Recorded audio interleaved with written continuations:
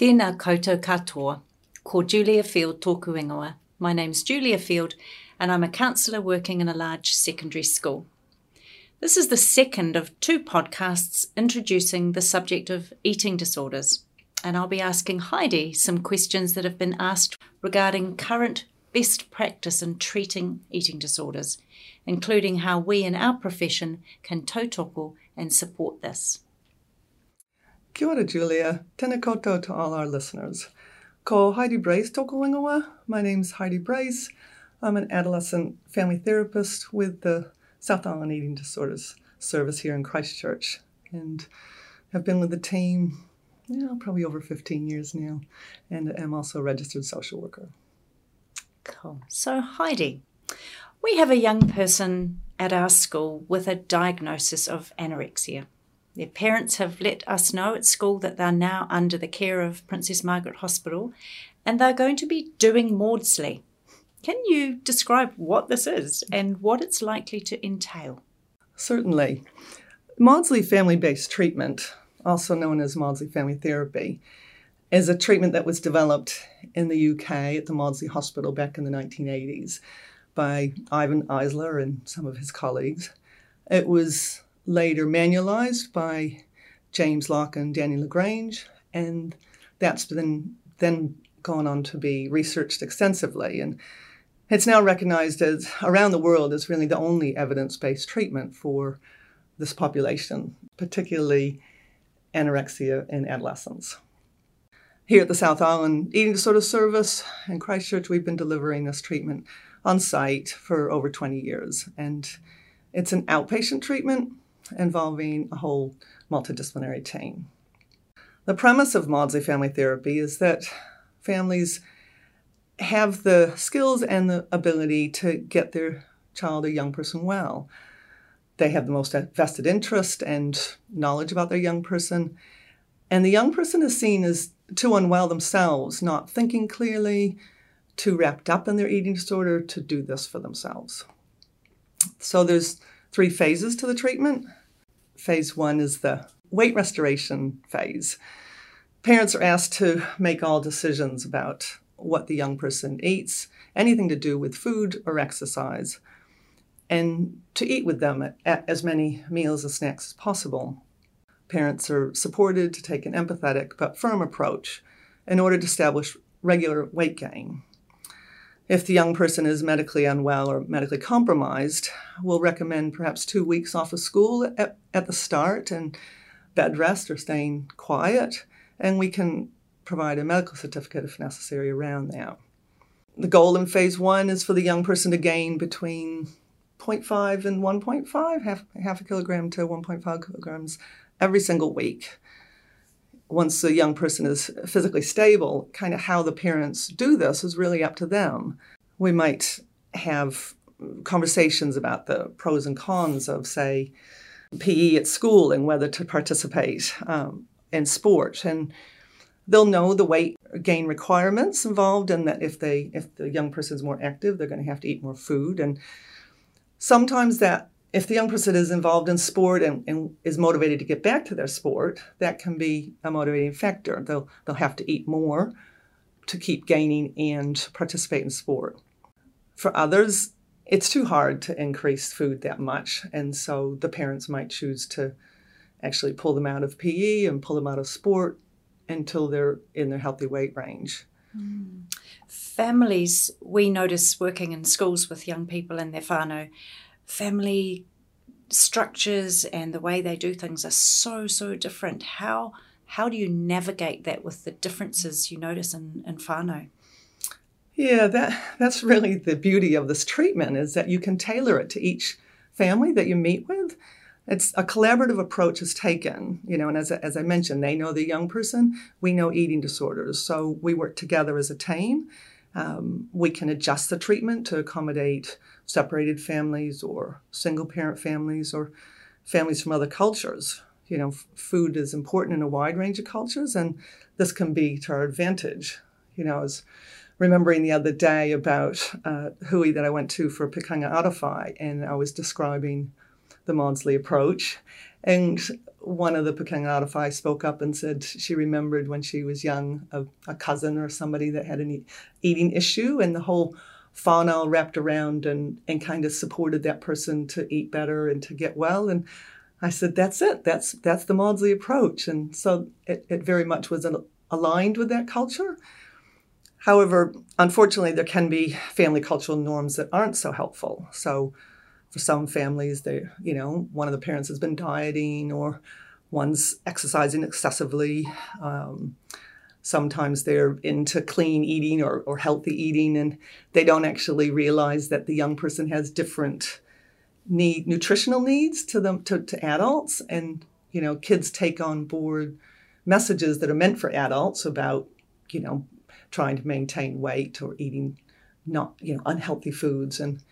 And so we hope in those cases that the parents can take on board some psychoeducation. We give them around that and adjust really their family culture to meet the needs of their unwell child.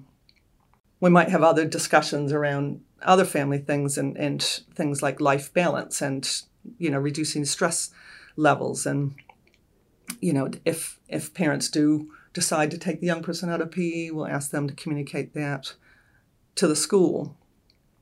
And then once the young person is in their healthy weight range, and that can take anywhere from 12 weeks to sometimes 5 or 6 months, really depending on how much they have to gain, it's hoped that they're thinking more clearly and they're starting to feel the positive effects of weight gain. They have more energy, they can study better, they're less obsessive in their thinking. And so if the eating disorder has faded back into the background and it's not really evident anymore, we'll transition to phase 2 of the program. And that's where the control is handed back to the young person as age appropriate. How you do that, for a 12-year-old is going to differ from a 16 or 17-year-old. A 12-year-old might start making their own lunch. A 16 and 17-year-old might start cooking one meal a week because, through phase 1, we've asked them to stay out of the kitchen the whole time. So starting to normalize that again. Sometimes in phase 2, some of the comorbidities that we've put aside, if there's still anxiety around or mood issues, they can come right with weight gain. But if they haven't, then maybe some individual work is done around that time and to address those issues. Different issues, can be there for different kids that have perhaps triggered this eating disorder. And so, we don't have time to go into all the details. They're different for boys or for girls. There may be gender identity issues. There may be sexuality issues. And, we just don't have time to go into all the details around that. But that does get addressed on the way through treatment. If it's getting in the way of weight gain, we'll address it in phase 1. But ideally, if it can wait till phase 2, we address it then. Also in phase 2, it's kind of hard for parents to step back. We've raised the intensity in phase 1 and said this is a really serious illness, and they've been appropriately anxious. And then in phase 2, we're saying, actually, you can relax now, step back. And they might need some coaching around that to trust their young person. The young person has trusted them and gained the weight as they should. So now we're saying to the parents, let's try it. And it's a very case, week by week kind of thing. If the young person doesn't get it, and they're not maintaining their weight, we can always go back to phase 1 if needed, just for a little while, and then when they're in their healthy range again, the young person can have another go. And then lastly, phase 3, and that's really just getting the young person and the family kind of back on track developmentally. This often happens just naturally. In phase 1, it's weekly sessions. In phase 2, it's fortnightly sessions. And then in phase 3, we're moving to monthly. So we're naturally withdrawing from treatment, and they're gaining more and more confidence, hopefully, to just get on with life. And hopefully the young person now is getting back to kind of normal developmental tasks like getting the driver's license and socializing more. And normal family life cycles are starting to resume. So a version of this treatment is likely to be used in the treatment of any adolescent eating disorder, not just anorexia. If it's bulimia or binge eating disorder, we'll use a form of Mawdsley and just tailor it to the issue at hand and the family that presents. But typically the treatment takes anywhere from, the research shows on average 10 months, but can be longer, can be 12, even 14 months. And for others, they might whiz through quite quickly if they're motivated and want to get back to life in 6 months. Yeah. Okay. So in the first podcast, Elaine certainly talked about how potentially serious an eating disorder can be, and you've been talking about Mawdsley, which is an outpatient treatment, but in our school we're aware of some young people who end up as inpatients. Does that mean that Mawdsley Family Therapy hasn't worked? No, not at all. Sometimes the eating disorder is just too strong. Elaine would have highlighted that kind of, and on the links, it's a physical impact, psychological impacts, and physiological. So the brain is really affected, and the more unwell they are, the more irrational the thinking is, and you can't force feed someone. Some of these kids get so scared that they don't even want to drink a glass of water because they're scared of there might be calories in it. So when it gets to that stage, really, it's just that the eating disorder is too strong and the family needs more support. So an inpatient admission might be recommended, particularly as well if they've become medically compromised in that time. And, this is to establish regular eating and get the weight gain going again. Our research shows that this is needed in about 30% of the time, which means 70% of the time it's not needed. So by and large, most families don't need an inpatient admission. If it is needed, then the parents are coached. They'll come onto the ward and have meals and snacks on the ward with their young person, and then start to have leave and practice meal support on leave. And the aim is really to increase their confidence and ability to stand up to anorexia, anywhere, anytime. And we do try and keep admissions as short as possible. There's lots of reasons for this, but the main one really is the evidence shows that young people can only get well in the outpatient setting. We will recommence Mawdsley Family Therapy phase 1 once they're discharged. And so for us as counsellors, we're part of that community around a young person in that outpatient setting. So let's say that we already know the young person as a counsellor. What might our role be during each of those 3 phases of treatment? This is very much on a case-by-case basis, Julia. If someone is seeing a counsellor before we pick them up, it's most likely that their involvement will be put on hold in phase 1 of treatment. Now, there's several reasons for this, and it's nothing to do with the counselor's lack of knowledge or skill, because we know counselors are really skilled in this, in supporting young people. But the thing is that young people, as I mentioned, are often not thinking rationally. Their head is full of eating disorder cognitions, their fear of weight gain is really strong, and so any talking therapy is really just talking to the eating disorder. And that's irrational, and it just becomes frustrating. So often we're asking counselors to step back for a bit. Another reason is that eating disorders are quite good at splitting. With parents, they'll try and split parents and pull one to one side, and they can be quite tricky. Kids that are normally good kids, compliant kids, they're high-achieving kids often, they become this different being, they can be quite deceptive and lying and even, quite manipulative, which is quite unlike them normally. But this is all due to their strong eating disorder cognitions and fear of weight gain. So keeping the treatment team tight is important, and we want the parents to be the ones that support the young person both physically and emotionally. We will coach them in that. Once they've reached phase 2, if the young person would like to re-engage in counseling, we'd ask that the counselors put on the disclosure form, and we'd have an open conversation with the counselor about what this would look like, what the counselor's role is, and it would include things like confidentiality and what areas need to be openly discussed going forward and what the counsellor's role would be. Having said all that, there may be cases where the counsellor can remain involved all the way through treatment. Again, the counsellor would be put on the disclosure form, and there would be discussion around that and looking at treatment goals and what specific topics the counsellor might address, like peer issues, but really staying away from the food and weight issues. We talk about sometimes having a sibling role, if a sibling being a sibling substitute, for single child families. So when we're working with a family with siblings, we'll talk to the siblings about their role. But if it's a one child only family, it's like they don't have that sibling. So sometimes the counselor could be kind of have that role.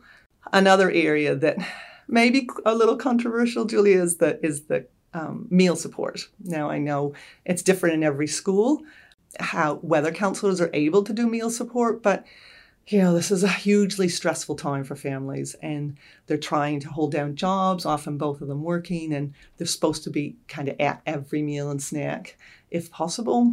So, of course, that morning tea and lunch is hard to cover. And in some cases, if the counselor is willing, it's a great thing to do. They don't have to be the food police, though.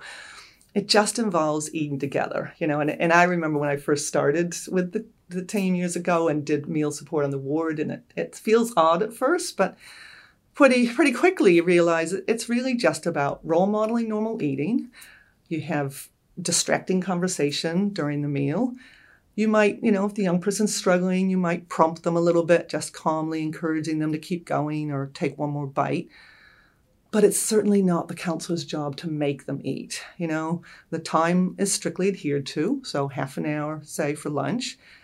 If the young person can't finish, it's no one's fault. That gets fed back to the team, and the bigger picture is that there'll be perhaps lack of weight gain that week, and natural consequences will prevail, and whatever the parents and the treatment team had to, agreed to. Some counselors might worry that the meal support might interfere with their relationship and their rapport with the young person. But the reality is it'll impact on your relationship with anorexia, but enhance your relationship with your young person. You get to see firsthand how anorexia haunts them or harasses them. It gives you that empathy and understanding that you might not have had before. And really, by recognizing anorexia and standing up to it, you're showing the young person that you have zero tolerance for anorexia, and they can too. Yeah, you would have noticed I'm talking about the eating disorder as something separate to the young person. And most counselors will be familiar with the term externalization. So that's very much a technique that's used in Mawdsley.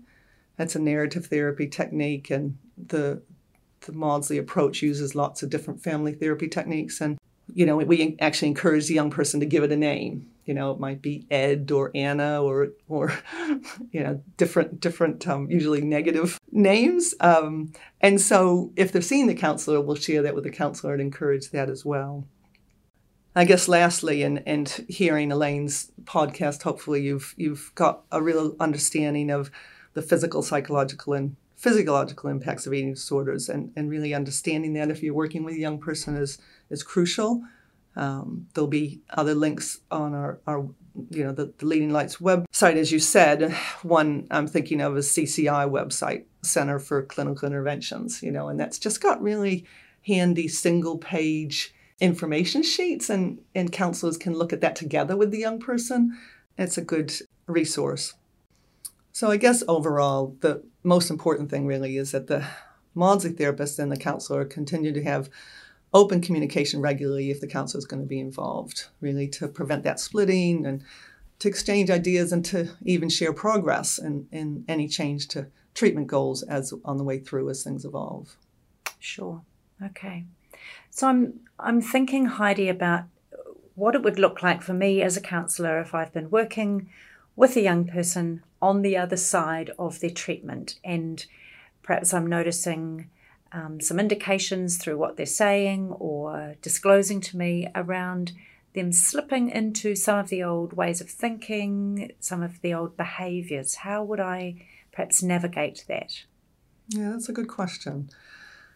We do relapse prevention when we finish at the end of treatment. And, sometimes there's no handover to a counselor because the young person just wants to get on with their life.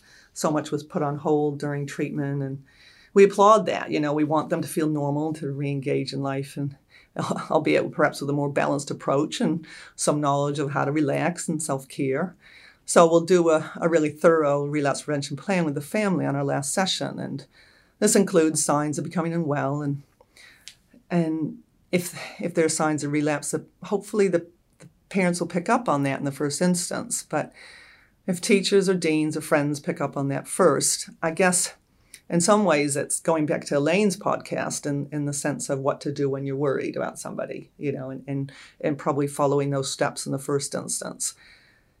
In the other scenario where there's actually been a handover at the end of treatment to the counselor, and that they were probably part of the discharge plan, and hopefully they got the relapse prevention plan themselves at the end of treatment, they can use that to go back with the young person and say, do you think there's a few signs here of things going amiss again? And, that you can review that with the young person and probably give the young person a chance to turn it around. Even at the last session, we look at the difference between lapse and relapse, and sometimes there's just some stressors going on and little things slip in, and once the counselor highlights that and it's put on the table, the young person doesn't want to go backwards, and so they can turn it around themselves. But I guess the counselor has to be really clear, though, that if the young person can't do it, there's a pretty tight time frame. They give it 2, 3, maybe 4 weeks, but if it hasn't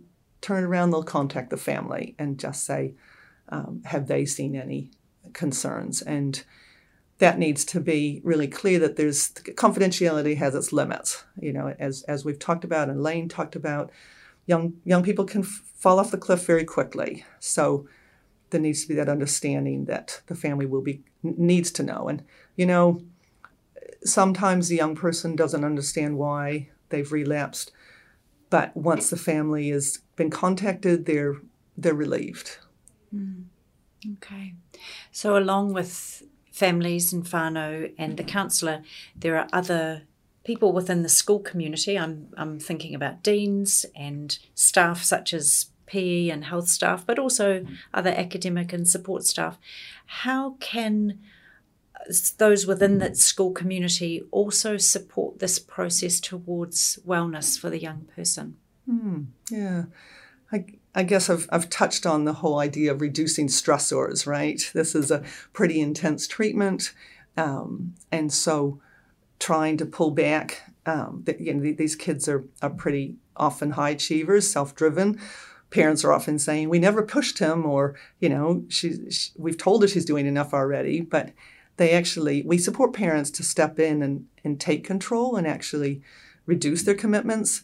And 9 times out of 10, the young person is relieved about that. They're being given permission to slow down. It kind of reminds me of lockdown, with the COVID lockdown and how many people were just relieved to just stop. And so I think in a similar way that parents role modeling a balanced lifestyle, self-care, it's okay to blob out and relax.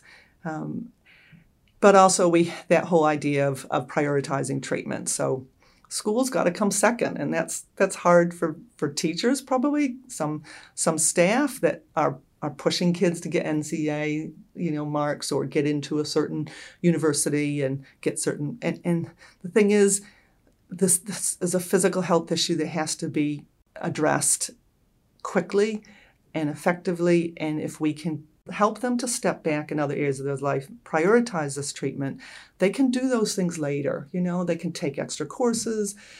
If they've been an avid sports person and they were really keen, it's like, well, next year, put it off till this year is about getting well. And really that's just prioritizing that. And I guess what else can schools do? An important one that comes to mind is really establishing and supporting regular eating, and I guess if I had $1 for every time that a young person said, I don't have time for lunch, I've got meetings or I've got to go band practice, and actually schools have the power to say, no, there's no meetings that will occur in the first 20 minutes of lunchtime or half an hour, better yet. These kids have a lot to actually eat, quantity-wise, because they're both trying to weight gain and grow, often the young adolescents are, and so it's a lot of nutritional needs there. And so allowing that half an hour for lunch. Additionally, they really need food from all the food groups, and in some ways role modeling that, when I was talking about meal support for counselors but other staff members, it's okay to have a couple of biscuits at lunchtime, and in fact, the kids need that. They need, in fact, 6 to 8 carbohydrates a day, and one at every meal and snack. They need all the food groups, salts and sugars and fats and oils. And really it's back to that old adage of everything in moderation, right? And staff knowing that and supporting that, role modeling that. And lastly, I guess is kind of the hardest is, your own personal work around size acceptance. There's a wide range of sizes and shapes out there. And if staff members, are in that higher BMI range, there's a natural bell curve, BMIs from 20 to 25, and some people and some kids are going to have to sit higher, BMI 24, 25. And so really role modeling that size acceptance approach and helping young people, there's more, value other things in life. There's more important things in life. So I guess in the end, it's kind of walking the walk, not just talking the talk. Thank you so much, Heidi. You've given us a really helpful window into the process and the phases and the efficacy of Mawdsley Family Therapy. It's been really helpful to think about how we as counsellors working in schools may be able to support this kaupapa during and subsequent to a young person and their whānau's involvement. And a reminder to those listening that all the references that Heidi's referred to can be located on the Leading Lights website. The first of these 2 podcasts focused on how we as counsellors working in a school environment can respond appropriately to concerns expressed around a young person and their relationship with food. Ngā mihi koutou.